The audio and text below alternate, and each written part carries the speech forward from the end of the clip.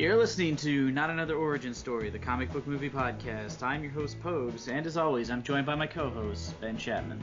Hello. I currently exist, and rumors about my death have been slightly exaggerated.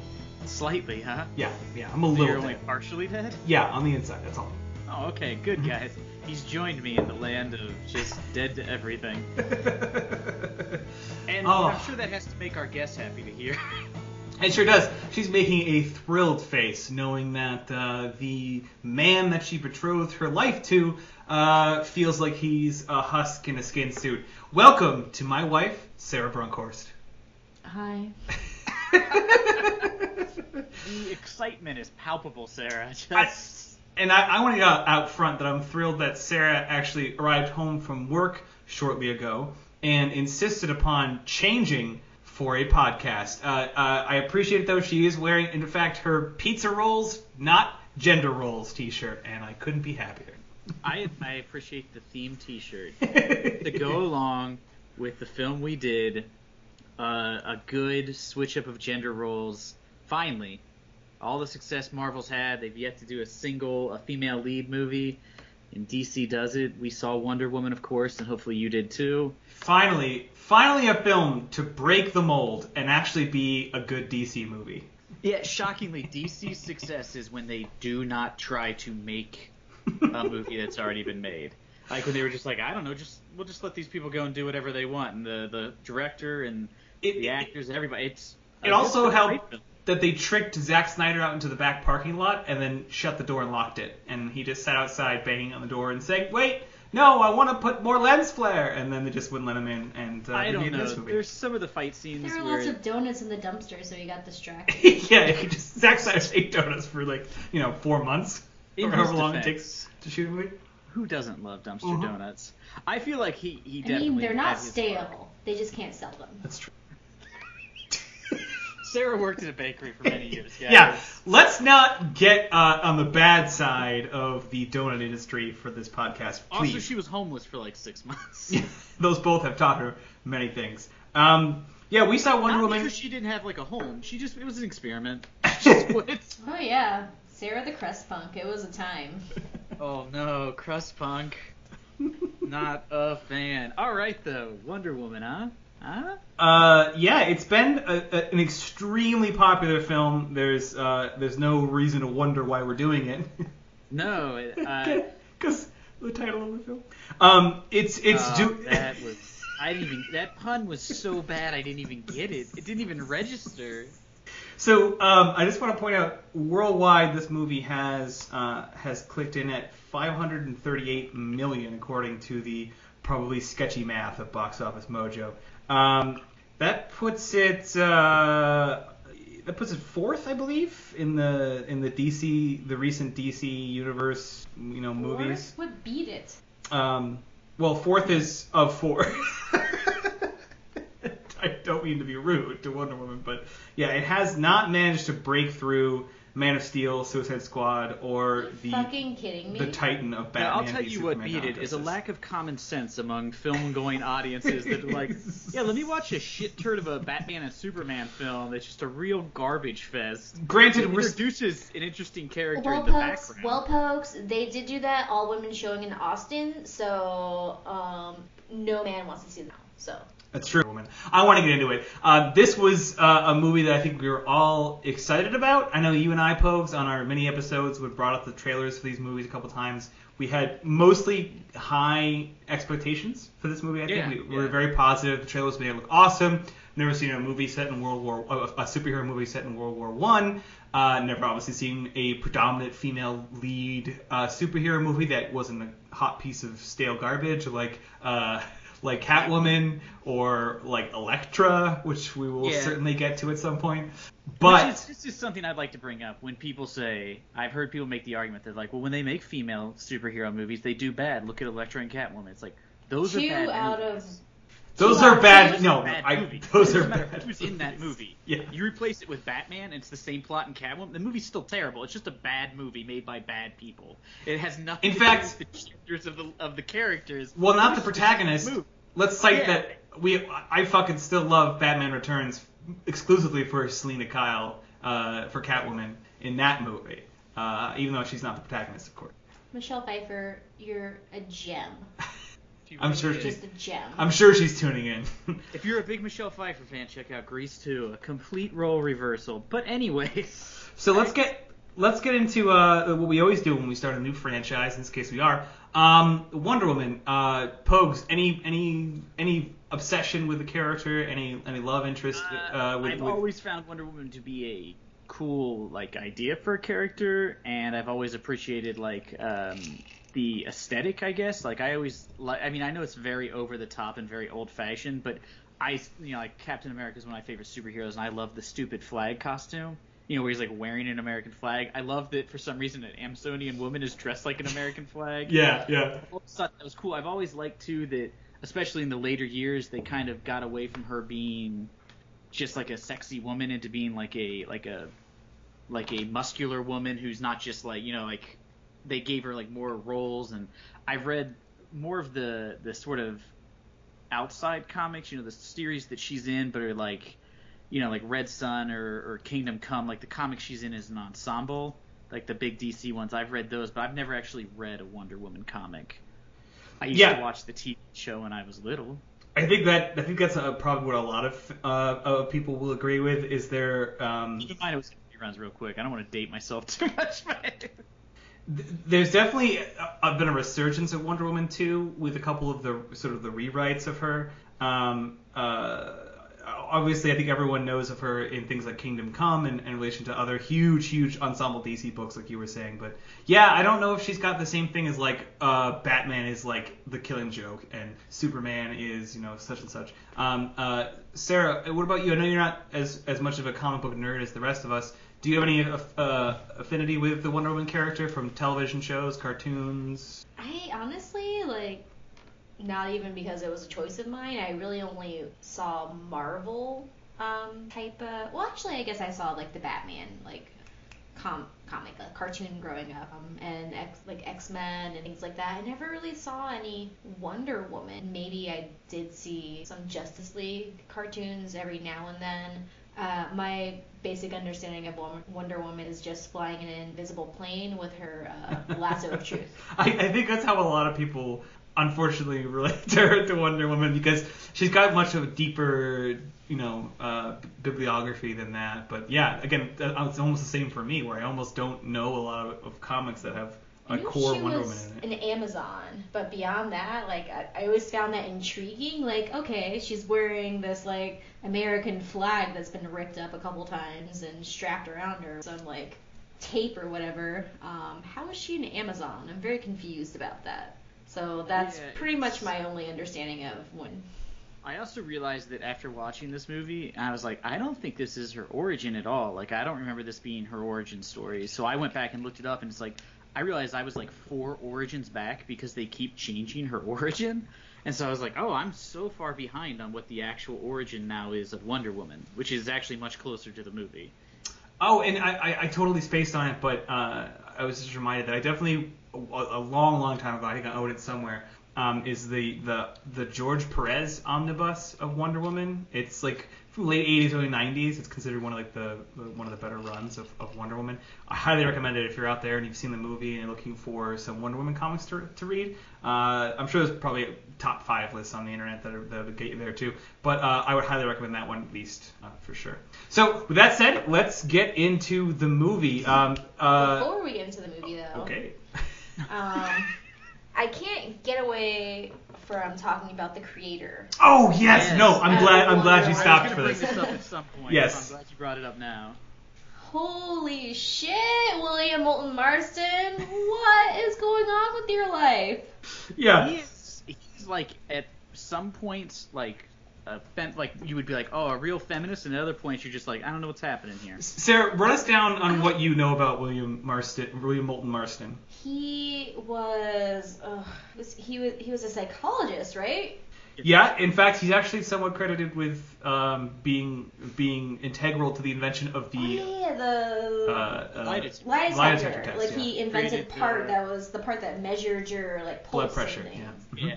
Yeah, your peristalsis, blood pressure, or whatever. That's the part he created. All right. Apparently he was a Mormon, but not a Mormon. He had a wife who he loved very Yes. much, but he also had a That's pretty normal for mistress. someone to have just one wife. Yeah. Any other follow up to that? He also had a mistress. Now, where do you think his mistress lived? Yeah. With him and his Yes, wife. With him and his wife. And they all She was got also, along like, delightfully. Yeah, she was also like younger than him, which I'm all for. But so he lived sort of an odd life. He had multiple children by both of these women who lived together in the same house. The only way this man is not like a crazy like Mormon guy is because he didn't marry the second woman. But the craziest thing to me is his like wife, who he like married and was with before the other woman came along, named one of her children after the mistress. That is either a ballsy move, or maybe she was just like, hey, I'm glad you're here so he doesn't come bother me all the time. Maybe it was like a pansexual type thing? I don't know. Maybe. So, I mean, pretty progressive for the 1950s. and Sarah and I were reading up on some of the background of this earlier, and I was looking at the page of Olive Byrne. That's the mistress, who was far younger. They met when she was a senior attending Tufts. Oh. And this is straight from the Wikipedia article, which again, I know it's the internet. Who knows what sources? Olive Byrne. Olive Byrne, yeah.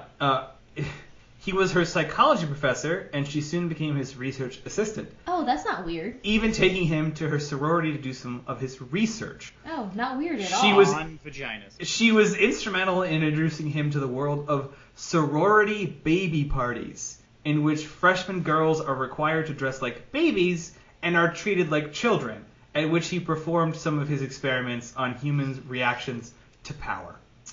So that sounds really creepy. Yeah, you see what I'm saying is like you want to get behind him because he had like a really good view of like women's rights in some ways, but then in other ways you're just like, I think this dude was just kind of a creeper. I was also reading about him as well, and I can't remember 100%, but there was an article or something somewhere where either he was instrumental himself in some action he took, or some paper he wrote towards the end of his life, or like in his later years, in Ben, what would you call it? Like men's rights? Yeah, the men's rights movement. Yeah, there it is.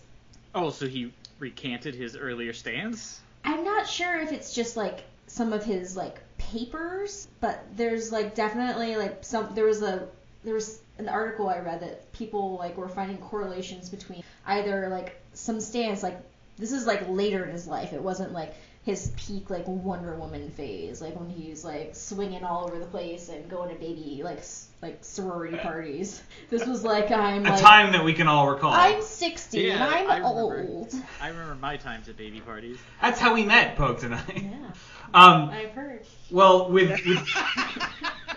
the confusing origin of Wonder Woman's creator out of the way, There's throwaway there. I've heard.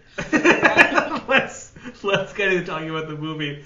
So, Pose, we recently watched Thor, which I would say has some parallels to this film because Thor takes place partially in the world of the mystical world that's partially historically themed, that's relevant to the character, and then bleeds into the actual world to take a story.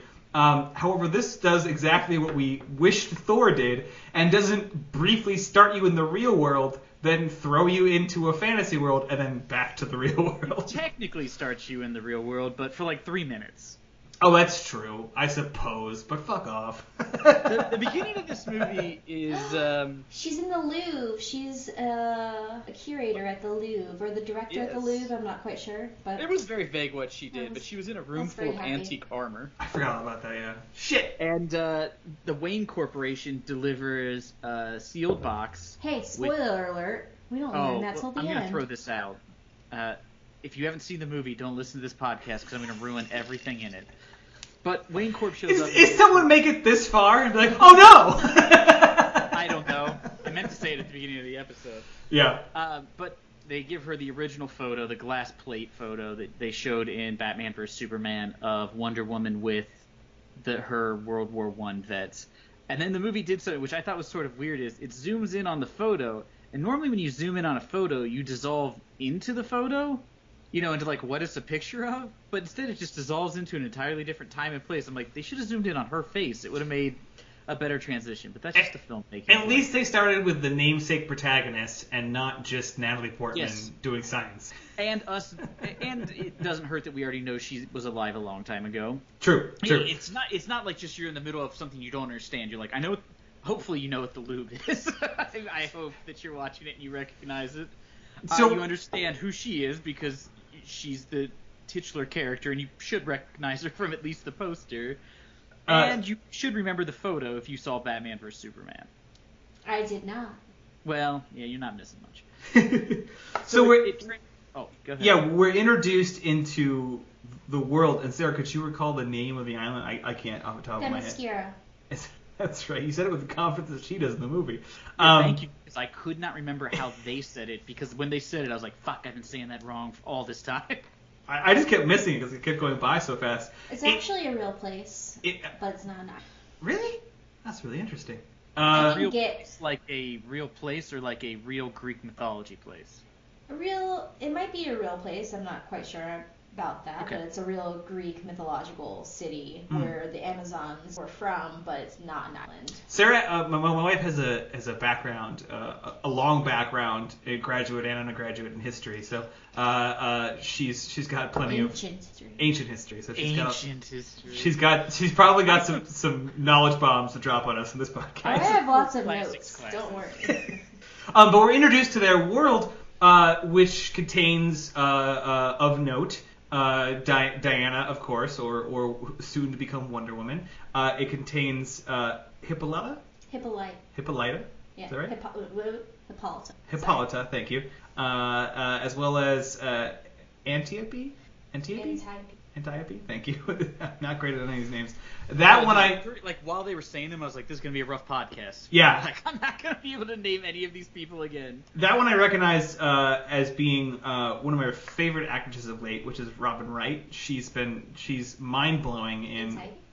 Yes, Antiope is Robin Wright. She's fucking mind blowing in House of Cards. So I was thrilled to see her on here. Although I will say the structure of this movie is a little odd in that. Is she the wife of the guy in House of Cards? Yes. She is the. I thought I maybe kind of recognized her, but I wasn't sure. Yeah. She's amazing in that for a number of reasons. But it's interesting because in Thor we do a kind of a back and forth between the Norse world and the real world. This one we don't do that at all. We do not need. Yeah, it is sort of her. She's remembering why she came to the world of man, and she's remembering her history before, which I think works, and it's a good introduction to an island full of warrior women. There's some rough special effects in this movie, and probably the most noticeable is the Amazonian training scene, where everyone is clearly not a real person for some reason. I don't know why. Because most of them aren't doing anything that's that unreasonable. But for some reason, too, all the Amazonians spin in circles in the air whenever they fight. And I could not figure that one out. Yeah, that's not like a real Zack Snyder thing. Because it's like, that would not be helpful to just spin like you're doing like a ice skating thing. It's like, that would just make you really disoriented. And I know they did it because they thought it looked cool. But to me, I was just like, that's very confusing. But I digress there. You're introduced to a young Diana who is the only child on the island that Sarah named earlier. Because as her character is described in the original comic and in, I guess, some correlation to Greek myth, I would assume, is that she's born from clay. She was shaped by clay. All right. Shaped with clay by the mother. There may be areas to correct me. I don't know if I'd call that one.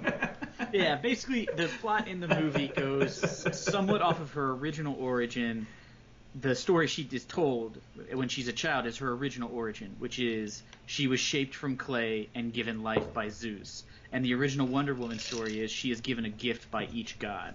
So she's given beauty by Aphrodite, wisdom by Athena, strength by Ares, and all this stuff, which does not happen in this movie. Because in this movie there's a real alternate version of Greek mythology, which is somewhat confusing.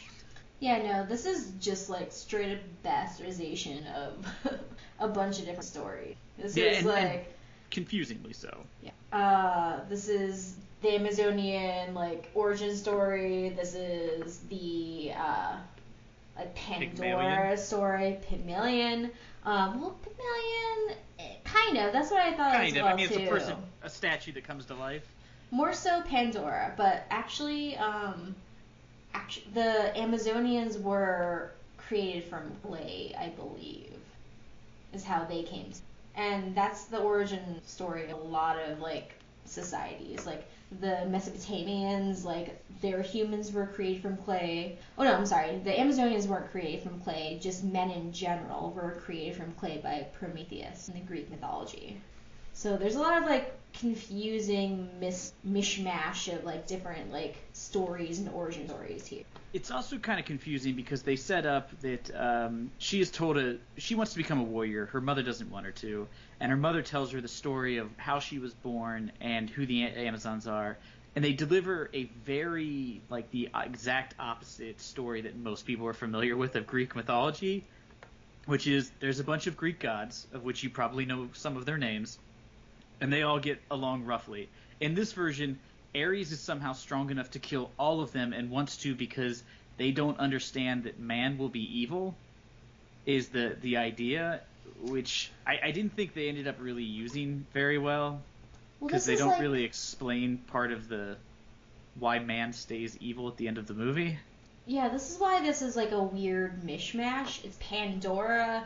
It's the story of how Zeus took power. Like, Zeus, like, took power away from the Titans, and because the Titans actually, like Zeus and, like, Aphrodite, like, Hera and all their, like, parents, like, ate them. Like, their father ate them.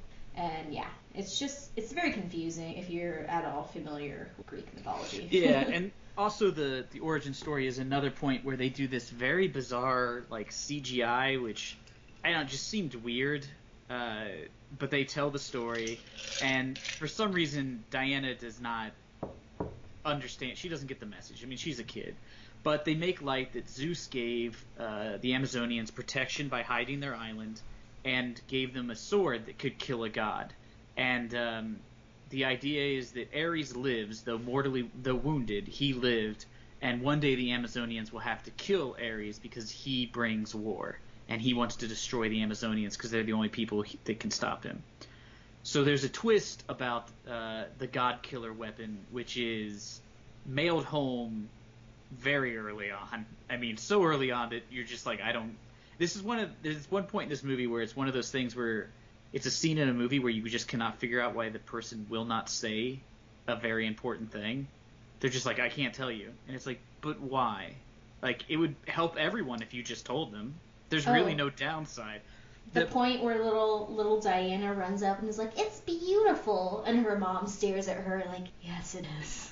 Yeah, and then she keeps saying, like, you can train her, but don't let her know what she is. I don't want her to know what she is. It's like, yeah, we got it. She's the god killer. I don't... And then at the end, she talks about, like, when Wonder Woman eventually goes to leave, she says, I won't tell her who she really is because Ares will find her then. But Ares finds her anyways, and she has no idea who she is. So now she can't fight him. So really all you've done is increase her chances of dying instead of just being like, here's the situation, here's what you are, we should really train you to kill this guy because he's eventually going to show up and try to kill you.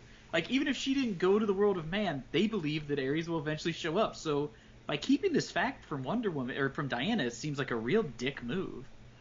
So it is, but she's also kind of dumb because she didn't realize that something might be different about her when she could deflect bullets with her weird gauntlets, and that she could, like, make shit explode from her forearms.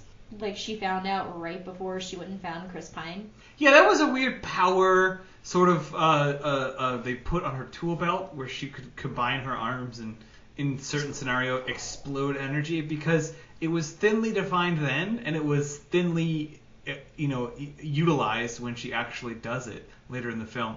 But I'm just piling on here. One thing I wanted to point out is, especially when doing a good movie like this, which I think we all going into this podcast episode all enjoyed this film tremendously. Yeah, and I would recommend seeing it, but I'm going to nitpick the shit out of it because I just want to make that point is that even when you and I, Pokes, have done this many episodes about movies we like, it's extremely hard not to just focus on moments of criticism because they are the most entertaining and the things that float to the surface. But I want to just say here, as much as there is like a heightened CGI effect to all the sort of action in this early sequence, it's fucking the best. There is some fantastic fighting, slightly reminiscent of, well, I wouldn't call it a landmark of fighting movies, the 300 franchise, where it kind of mixes that slow-mo with the like the fast high-speed action, which just seems to work so well for this kind of fighting. Yeah, I was gonna say the fighting I think is when you can really see probably Zack Snyder's influence.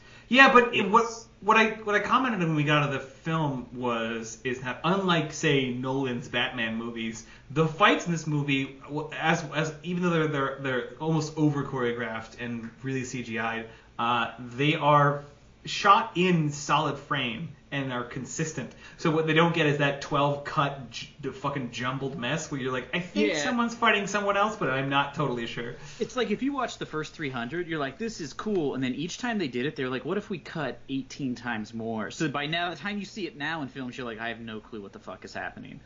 But the only part of this movie where there's really bad CGI, I think, is the opening, that scene where they are training, and it's jarring because the CGI in the next 5 minutes where they eventually fight Germans is really good. So it's just like, I don't understand why the one, and this is something that I think that's where they locked him out and he started eating donuts. Yeah, and he was just like, it's like, you guys can render that, right? Hello? Fuck it. Ooh, chocolate glaze. But there was a scene where, this is something that made me laugh out loud in the theater and people looked at me weird. But there's a scene where they're showing everyone training, and the general, whose name I don't know how to say, goes up to another woman. How do you spell it? I can't remember his name. It's the Robin Wright character, I think. That's Antiope. Antiope? Yeah. Whatever. Yes. So she goes up and she's like, good, and she's walking around, she's looking at all these people, and she keeps saying good. She says it 5 times.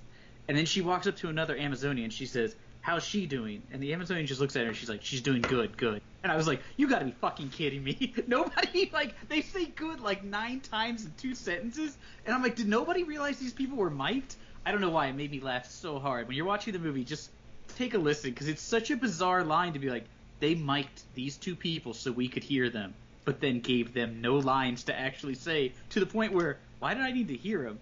But it's the ancient times, Pope, so they didn't have as many words back then. As many words for good? That's bad. That leads me to a good question. What is your estimate for this time, young Diana? Because I believe her comic book origin puts her in the late 1880s. Is her birth? My guess would be in the movie, unless she ages extremely slowly. The beginning of the movie takes place right after Ares has been killed. So it's 8 years later. Unless she ages really slow. Okay, when do you put Ares being killed? Well, I guess the dawn of time. Because Ares kills all the gods, and then he's wounded by Zeus, and Zeus is mortally wounded and dies. Well, but the whole point, Zeus is her father. So Ares he had to wasn't still be killed. alive. Pardon? Ares wasn't killed. Yes, but Zeus was, and Zeus is Diana's father. So he had to be alive before that to have sex with Hippolyta and impregnate her. So unless she gestated for a really long time, Diana's been alive for 10,000 years. By the time that's the only way it makes sense. By the origin they eventually give her, she would have to be around when. I'm just pointing out DC Comics puts her birth in 1887 or something like that. I'm sure the DC character is from a different time period, but in the way this movie is laid out, I assume that it doesn't make any sense because it appears as though the Amazons have been on this island forever when Diana is talking to them. But later we find out she's literally Zeus's daughter. Not that Zeus gave her life from clay, that he had sex with Hippolyta and she had a baby. So, and Zeus is dead. So I'm like, how long was she a baby? How long was she in her... Like, they don't really explain how long it's been. And clearly Wonder Woman doesn't age when she reaches adulthood. So, we have spent a tremendous amount of time in Wonder Woman's origin period. Catapulting ahead, we've got an introduction to Chris Pine.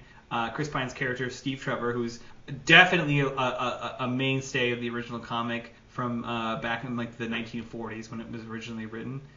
He's been a mainstay for a huge portion of Wonder Woman's career. He, just like he does in the origin story for Wonder Woman from the very first issue, he crashes into the sea outside of the island, and then it brings the Germans in, and there's a battle sequence, which I found super cool. Like, I just because you don't really know what the rules are with the Amazonians yet, because Wonder Woman is in DC Comics essentially bulletproof. Am I wrong? She's a demigod, so she is impervious to a decent amount of harm, but she can still be killed. Right, of course. So you're not expecting maybe the other Amazonians to be so easily felled by a bullet, but they are actually, after all, just human. Just spectacularly trained humans in badass costumes, just by the way. Like, Robin Wright's character's costume, I fucking love, like the helmet and the way the horns come down on the side. Super into all the costumes, including Wonder Woman's. But this is a weird point in the movie for me because it's obviously we're throwing criticisms all over the place, but my one hard criticism that I actually had about the movie is that there's no well-defined villain, in my opinion. No. And the introduction of the quote-unquote first villain is just the vague Germans. Which is weird because this is World War I, where I would say people less see the Germans as, like, the bad guys. I mean, I know that argument could be made, but it's not, like, as easy as World War II, where you can just say Nazis. Like, it's... Yeah, like, in the First World War, you're like, well, technically we all, like, the whole world was put into war because we all signed a bunch of treaties, and two countries that weren't very big went to war, and then we all declared war, everybody declared war on each other.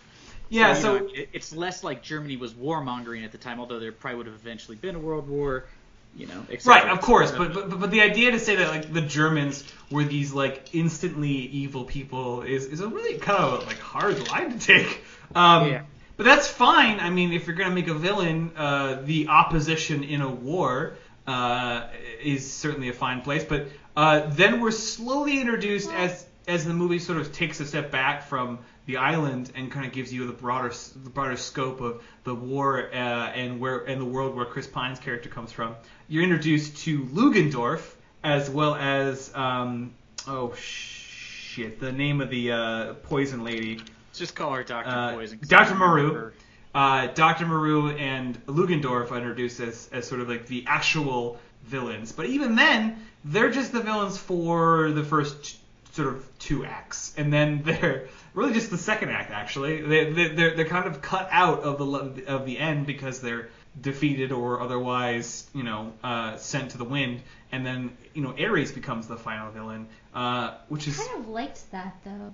See, I found it confusing because Lugendorf was not well defined. I mean, he was basically like the classic villain archetype. He was like James Bond villain-esque, where he's just like, I'm gonna scowl and drink some sort of weird or well, that's why you thought he was like it was a distraction. You thought he was going to be the ultimate villain because he had like Dr. Poison behind him. He kept like snapping those poppers in his face. What was his superpower musk? He just kept snapping out of vials. I assume he just got super strong. Yeah, it's just like PCP. Like there was a point where like he when she first gave it to him that he was super strong. I think like he was almost godlike. I wish there was a moment. Kind of a match for Wonder Woman, which I thought was kind of weird. Not necessary because it's only put in there so that for one moment he can put fist. in there as a misdirect. Well, it's also misdirect that was pretty like. It's put in there so that Wonder Woman has a fight scene with him, right? I think it's put in there so that because for the fight scene and also for anyone who's really dumb to think that maybe he is Ares. Yeah, I agree. I think it was potentially misdirect. But at what point did you guys realize who Ares actually was? I did not at all. Really? I never thought it was him.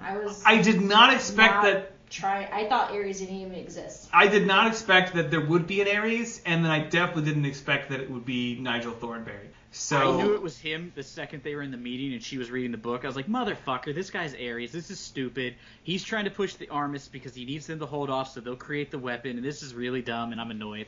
And I was annoyed when it turned out to be him. And I might have gone to the bathroom at that point. I don't remember it.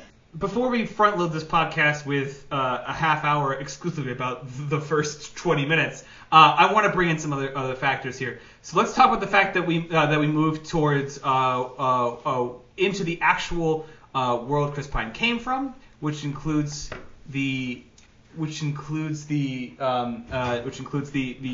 world of like industrial Britain, which I found amusing when they rolled in. She complains, like, it's disgusting. It's disgusting. I'm like, that's great, because usually they like take her to like New York City and she'd be like, wow, it's amazing, but she's just like, yeah, ew.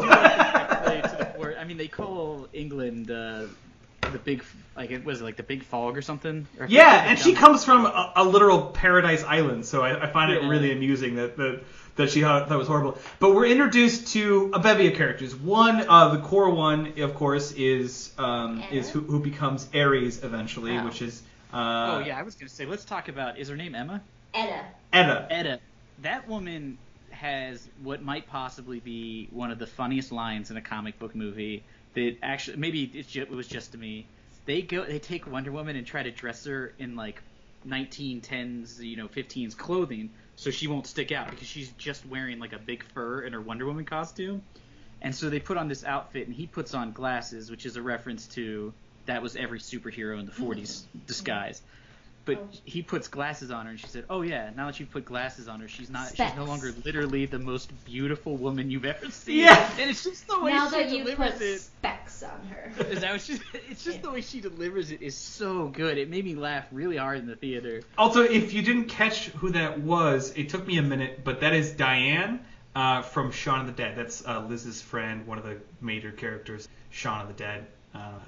Great movie. Just wanted to bring that because I kept staring at her and be like, I know that face. And she is a character from the comics who is much like that, I guess what they would call now a plus-sized person. I don't know what the fuck. She's got like a Jimmy Olsen kind of vibe to her, where she's like, I'm just a regular person, but I'm going to help out. Well, and she's like really like sure of herself, and she's like another archetype of kind of like even though she's sort of his secretary, she kind of like, she ribs on what a secretary is, and she gets put in charge of the mission and stuff. And so, they give her more to do than just being, Plus, she doesn't really actually do any real secretarial work for him. She help a woman pick out some clothes. She tells Steve Trevor what the fuck to do. Her walking around with the sword and shield was also hilarious. Like, she didn't know how to hold the sword, the shield. Yeah, she's like, doesn't she say like lovely when they walk away? Yeah. But we're also introduced to, the character that ultimately becomes Ares, which I believe is Sir Patrick. Is that what it is? It's David Thewlis. Yeah, Sir Patrick. Never forget from being the main character in the Island of Dr. Monroe movie, the terrible one. Yeah. And you've not seen that. I can't think of another movie he's been off the top of my head. But Harry Potter series. He's Professor Lupin. He is a lanky British man. I didn't remember and at this that. point, he's kind of old. Has a ridiculous. He's the most Professor Lupin, R.I.P. bizarre choice for an Ares character. I know if that he was like a Arnold Schwarzenegger type person in the beginning, you'd be like, oh, that's Ares.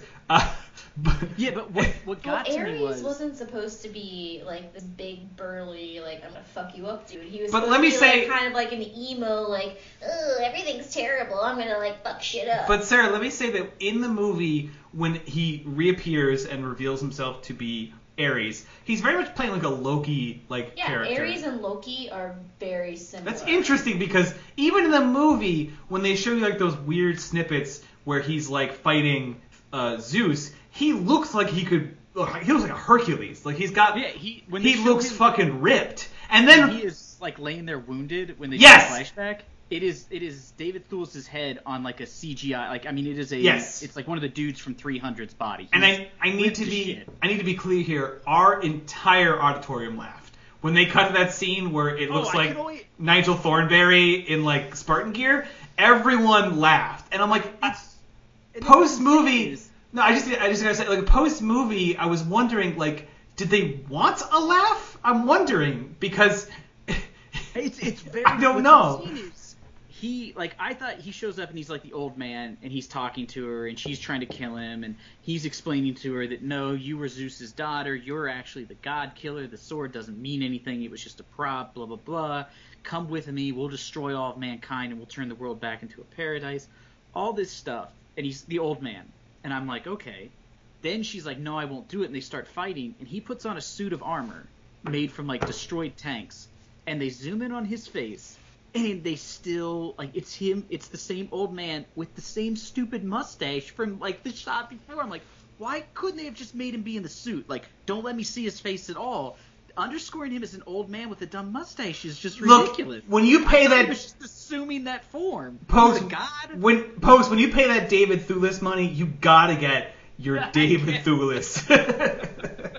And people were like, no, you can't cover his face. I just was like... No, I agree. I don't know, maybe it's like an American Gods type thing. Like, no one believes in you anymore, so you're kind of stuck with your physical form that you have. Oh, so I like that, though. You have to, like, get all the tanks to, like, make up your, like, six-pack. Like, it's just... Which I'm fine with that. That's not real six-pack. That's tank six-pack. Yeah, but he looks that way when he's mortally wounded in the time period where everyone believes in them. So he still looks like David Thewlis then, too. I was just like... Why couldn't he just look different? And that body is just... If he just...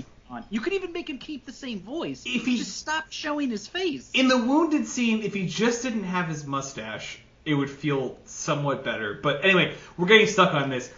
So as we're entering into World War I for real, I was super fucking excited. The Great War? The Great War, the war to end all wars. I was super excited about the scene in where Wonder Woman just scales out of a foxhole. That's fucking awesome because everyone in a foxhole would probably just wish that they were powerful enough to step out of a foxhole and just stroll across and start kicking Germans in the head.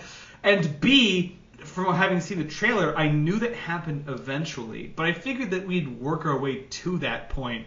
They just got to the war. But like 2 minutes into being there, she's just like, fuck it, and just like gets up there, and I was like, all right, fuck waiting around, let's do this. And I was so amped. And the scene was longer than I expected in a way that I very much appreciated, where, you know, she's getting hit by machine gun fire, and she's deflecting bullets, and her team's running up to, like, you know, give covering fire, and they're charging through no man's land. And as that rolls into the like non-stop action sequence that this becomes, where they fight through the trenches and they move into the town, I was just, I couldn't be happier for that like 10, 15 minutes. I think that was probably like the best part of the whole movie. Holy shit. I mean, once they get to town, the fight scene becomes a little ridiculous, but overall I was like, this is pretty cool. I liked when she was running across no man's land. I did think it was weird that like the German soldiers had no, like, people's reaction to her being superhuman was really muted. Like, nobody, like, none of the Germans were like, wow, that's weird. There's just a partially nude woman, especially by 1910 standards, walking towards us carrying a sword. They probably thought she was American. Yeah, they're just so bald. What gave it away? No. She was not patriotic enough, Pose. Mother. She was. It also is strange that in the classic Wonder Woman story, I would assume her and I don't have any actual clarity on this, but I assume her costume is what she dons and creates for herself once she comes to the world of man. League? And no, her mother gives it to her in the original comic. That's where it comes from. So the Star Stripe effect of it is just coincidental. She gives it to her because she is supposed to go to the world of man. And okay, but it's see, that's the thing I'm talking about. Specifically because of this. Her costume in the comic, I assume, must have some relationship to the American flag to be that close. But this movie doesn't seem to have that connection, or unless I missed it. It just seems. Other than the fact that it's red, white, and it's red and blue. But no one says America. You know what I mean? Like, in fact, every character you meet is essentially British. So the only character who's not British is Steve Trevor, and no, he's British. He's a British spy. No, he's American. He's American. Oh, is he He's American? an American spy. Working with the British. Working with because the British. America Okay. had not yet entered World War But to I me, during it this seems time. crazy that her costume would just be so hilariously, coincidentally, a fucking American flag. Anyway, okay. Well, I don't think in the movie it's an American. I mean, it's just red and blue. I mean, that's technically the French flag and the British flag. All right then. I'm just saying. I mean, without the stars, it really loses a lot of the American flag That's fair. feel. It looks more like body armor in the movie than it does anything else.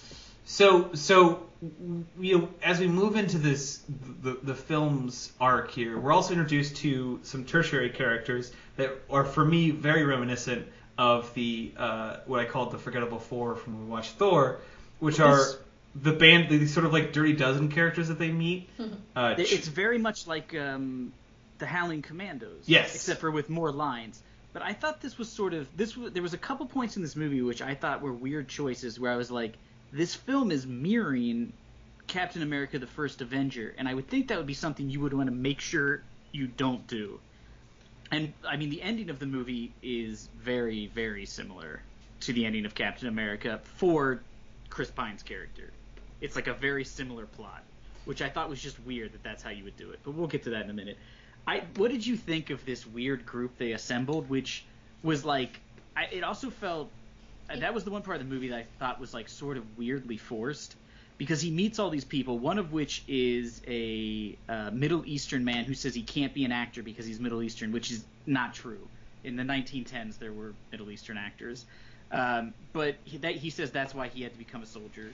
Then you have the Native American who talks about how he has no land because white people stole it, which then never comes up again. Diana just drops that after she finds out. You know, I mean, I was waiting for a scene where she was like, why'd you take all that guy's land? But that never comes up. And then the Scottish guy who can't fire his gun, but then at the end of the movie he's just firing his gun and we never exactly understand why he came over his PTSD. Oh, I will say, I gotta jump in here real quick, is that the actor who plays the chief, as he's just referred to in the film, his name is Eugene Braverock. He is a born and bred First Nations Native American. Thank God he's at least actually a Native American. Yeah, he's been in a lot. Otherwise that would have been real rough. As would expect, he's been in a lot, including he was in The Revenant a fair amount, and other things like that, which is really fantastic movie. It's very accurate about a lot of things in terms of Native Americans. So I was really excited about that. It's very often that they just find just someone on the skin color spectrum. Italian man. Yeah, Italian. Yeah, I was gonna say, like, the vast majority. If you remember from when you were a kid, if you're old enough, the commercial where the Native American turns and cries after somebody throws a bag of trash out the window. I do that every time. Not Native American. I cry every time. He is 100% just a Sicilian. It's really fucked up. Sicilian or His career Italian? He just made his career playing Native Americans. But these And if you've characters. seen any old western from the Can 60s, I they're all say what that Italians. reminded me of? Yes. So that little meetup of everyone in the pub and their little like band together reminded me of Inglourious Basterds plus Ocean's 11. I can see that. Yep, I see that. I think that might be a better version than the way I said it. What bothered me about it was that it's basically what you said earlier, Pokes. Not to put too many words into it. Is that you're introduced to these three characters? They're all given some kind of element to make them enough of a character, but those are all abandoned. It felt like they wanted each one of them to be, because this movie, they said they wanted this movie to be very socially conscious. You know, They're supposed with to be like. flawed. They're Pardon? supposed to be flawed. I agree, but I just think it's weird that you give each one of them like an individual weird thing, and then it's never brought up again. Like the one guy's like, I wanted to be an actor, but I can't because I'm not white. And then she's just like, okay. His One people guy's stole like, my "They took land," all my and like, land, but fine. now I work for him, Well, and she's I not like, mean, that's weird. I can't shoot. She Never mind, I can doesn't- shoot. I don't mean to like override this whole like tangent that you're on, but so I had this whole like theory, like this is basically the hero's journey, and she has no idea. She doesn't know what the fucking actor is. She doesn't know what like racial genocide is. She doesn't know any of the stuff that's happening. She just like takes their stories and like absorbs it and understands that everyone's slightly different. And that's what comes into play. I'm sorry. But I know what I was gonna say is I get that, and I think that's what they were going for. The part I thought was weird was I was like, they're clearly trying to set up that she's starting to see all of the problems with man, that they care about race, that they steal from each other, they kill each other, They're, haunted by their own demons from the terrible things they're forced to do. But she never addresses any of them. So at the end, when Ares gives his speech about being like, you've seen how bad man is, you're like, other than seeing that the Germans are shitty, all she's really dealt with are nice people that are just trying to survive a war. So I was like, they should have built more on her, like, realizing, like, how terrible it is everywhere. It's not just because there's a great war. The world of man is awful because we're racist, we're violent, all this stuff. But instead, it really just seems to be focusing on to be like, it's just World War One. If there was no World War One, mankind would be all right. I get you, man. You know what? This would make an amazing novel. I agree. Yeah, I feel like upon that. I wouldn't be surprised too if there's huge chunks of those scenes with those actors that were cut out. Yeah, I feel like they must have been because they just wanted to pack it. There was just way too much specificity to their characters to never be a... Because, like, they bring up that the one guy has PTSD, but it's like they take over the village and he's just cured. Like, he starts playing the piano and they're like, there we go. And it's like, okay, so is he fine now? Or what? Because all he needed was more war. Yeah, and then at the very end, he's just shooting people left and right like nothing happened. So I'm like, I don't understand. What? You lost me somewhere. So, like I said, I'm nitpicking, though, because really that didn't affect me in the movie until I thought about it afterwards. Yeah. But at the end, like we said, it turns out the guy who's been doping up is not Ares. He's killed. The real Ares shows up. But there is a plane full of a new form of mustard gas that also has hydrochloric acid in it, so it'll eat through gas mask and then kill the person. And it's also really flammable. So it's on a plane loaded, and it's going to fly to an area and kill everyone in it, much like London. The end of Captain America. Yeah. Which is why I thought it was... And a Steve climbs into the plane to selflessly stop it. And they do look they look similar enough that you're just like, oh, and then he decides he has to sacrifice himself because it's the only way. But what got me in this movie is I'm like, wait, they had dynamite, and there's parachutes on that plane. Why didn't he just light a stick of dynamite and then jump out of the plane with the parachute? Because it had a 10-mile radius. Yeah, but if he flew it up high enough and then threw the stick of dynamite and jumped out, the plane wouldn't fall quick enough. So it still would have been safe. His trajectory after he jumped out of the plane and when the dynamite stick exploded and pushed all the gas out, he still would have died anyway.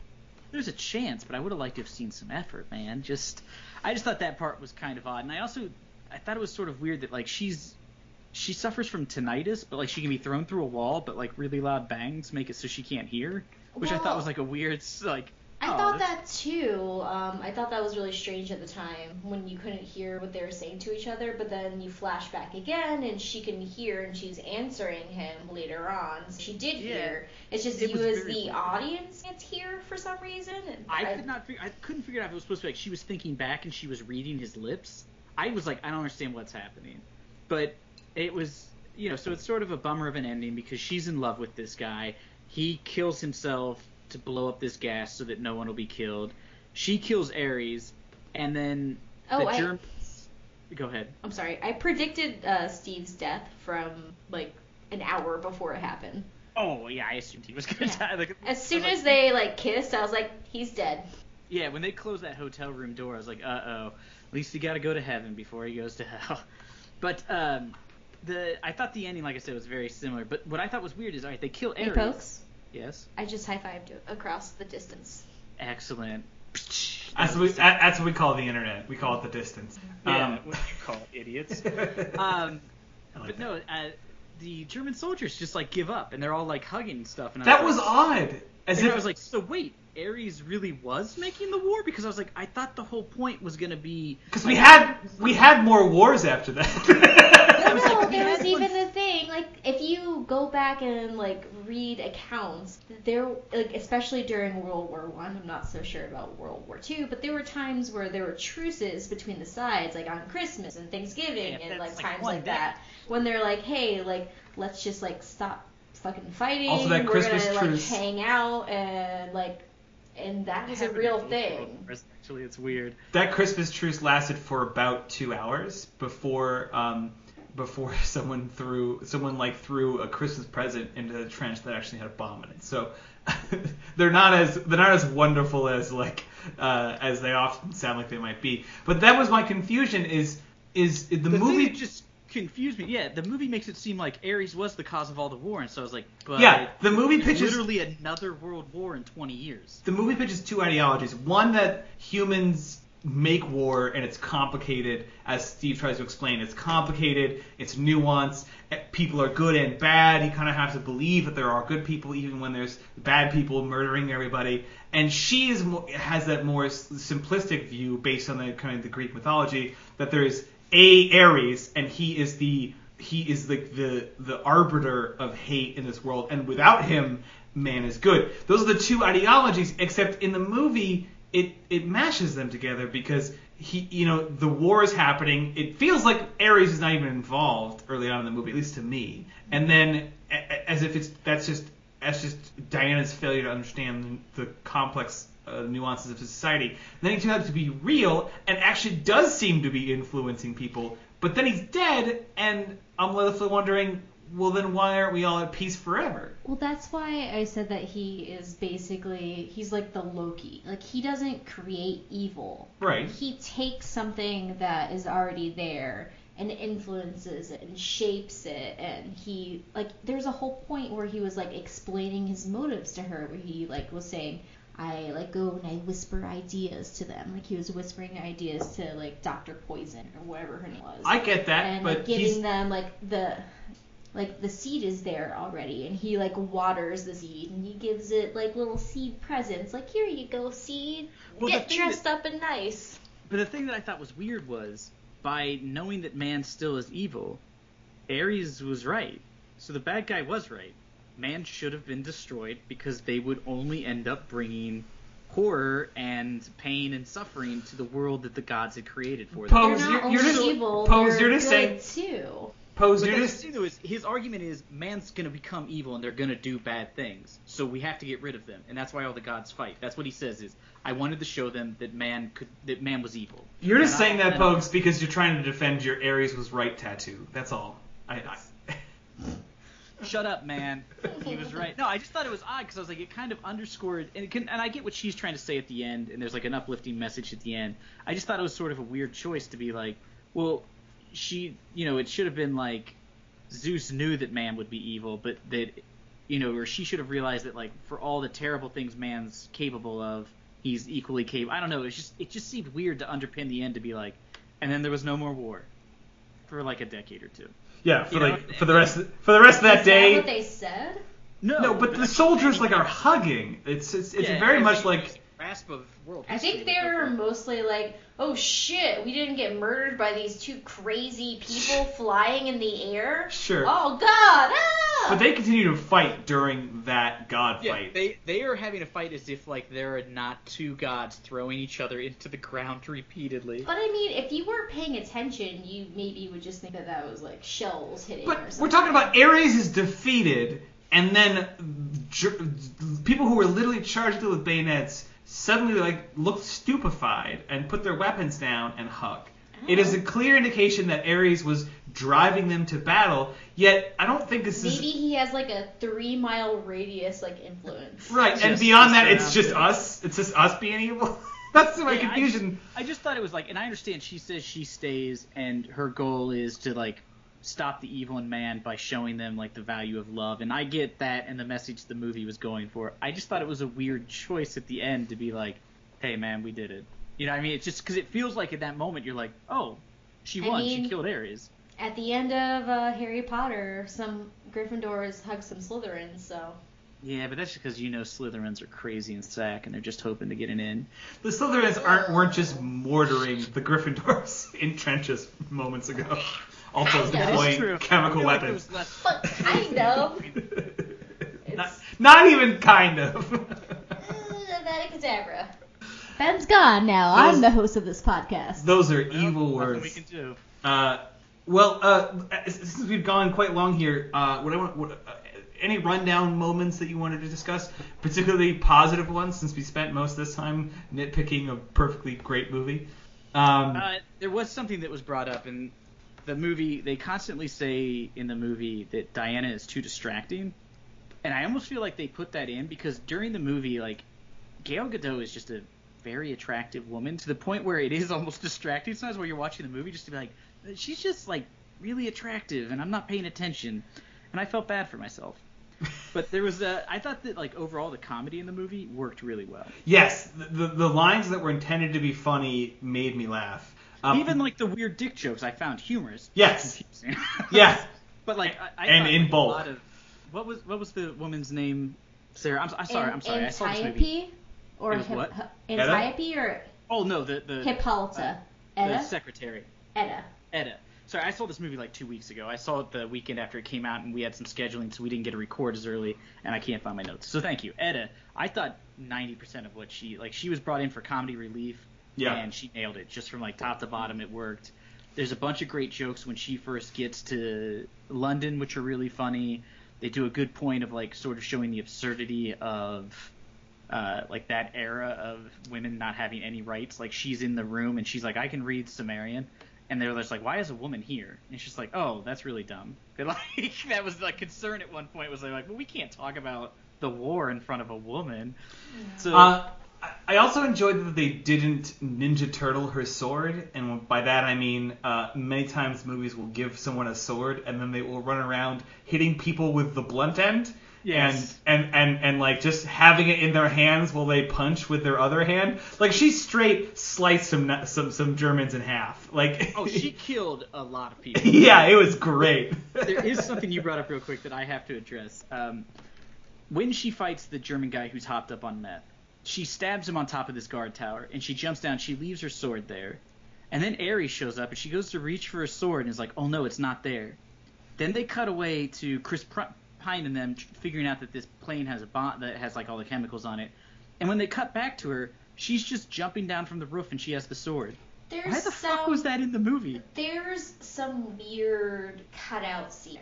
There's gotta be, right? Because it was like, I was like, wait, why did they even put that in the movie that she didn't have the sword? Yeah, I thought she just immediately has it.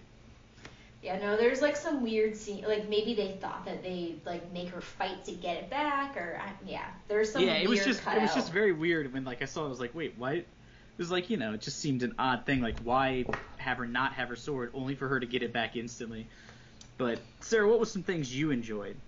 Since it's mostly been me yelling about this movie. I have a list of notes. I'm going to read from them. But also I'd like to mention Edda was Dawn from the English or British version of The Office, or the original version. Oh. Like, Dawn is basically Pam from The Office.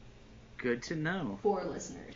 I loved all the Amazons, by the way. Like, during the scene where they're, like, fighting and like doing like their workout or whatever. I love like how there are so many different types of Amazons. There's like from macchiato to caramel to latte, going down the coffee one. Yeah, I like that the senator, like in the background of like every shot, they worked it in. They were like, no, it's not just one. Yeah, they're not like it wasn't just like a bunch of like white ladies. It was like there's some people from like Nubia, like which is like very accurate for the time period, and for like Amazon, they're women who may have been like from like another like place who were kidnapped and brought to be an Amazon, etc., etc. And they all had scars. Did they? I didn't notice that. They all had scars. If you like watch the movie again and watch them like going through their training session, they all have scars like crisscross all over their body. Interesting. I did not notice that. Piece of trivia. The word Amazon comes from ancient Amoza.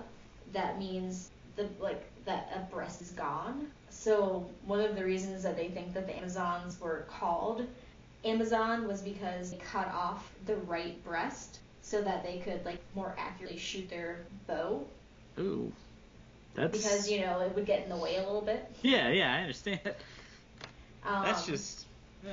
That's like. I don't like thinking about old timey surgery before they invented anesthesia. That's just a theory. People like historians don't think it's really possibly. It might be accurate, but it might not be because all of the ancient like statues like depicting Amazon show them with both breasts. I don't know, basically just there's a lot of stuff about how all of the mythology is kind of messed up. Yeah. Amazons were supposed to be children of Ares. Ares and Harmonia, one of the, not a titan, but one of like the other types of goddesses got together and the Amazons were born. So Yeah, they definitely were playing fast and loose with the mythology of the Greek pantheon in this one. Overall, did you enjoy the movie? oh yeah, I like the movie a lot. And so you would recommend it highly? Oh yes, very much so. And do you think it was a successful, like, sort of female empowerment movie to sort of show a role which is normally portrayed by men, you know, an action star, or like an action hero? Do you think it did a good job with that? I'd like your opinion as a woman. I think so. I mean, there was a bit of romance, which Yes. I mean most women would be fine with. I kind of wish that they had gotten a little bit more in depth with the fact that she could be a lesbian, as you mentioned earlier. Yeah, I thought they might play that up more in the beginning, but We're not a lesbian, I'm not at sure. least bisexual. So, yes. yeah, overall it was very enjoyable. I would give it 4.5 stars. There we go. There I we wanted go. your opinion because, like, to me, I'm like, oh yeah, it works as I think, like a gender role swap to be like, you know, powerful woman. But I'm like, maybe it doesn't work the same way for somebody. You know what I mean? Maybe it's just because I'm a man. I think it was good. So I wanted a woman's opinion, and it would be good to have one. That's why we were glad you were able to make it for the podcast. So it wasn't just me and Ben talking about movies as usual. Ben, would you recommend it? Highly, yeah. It's a competent story. Performances fantastic across the board. It's really relevant to its original source material, which is hard to do and do well, especially something that was made in the fucking 40s. And it hits it.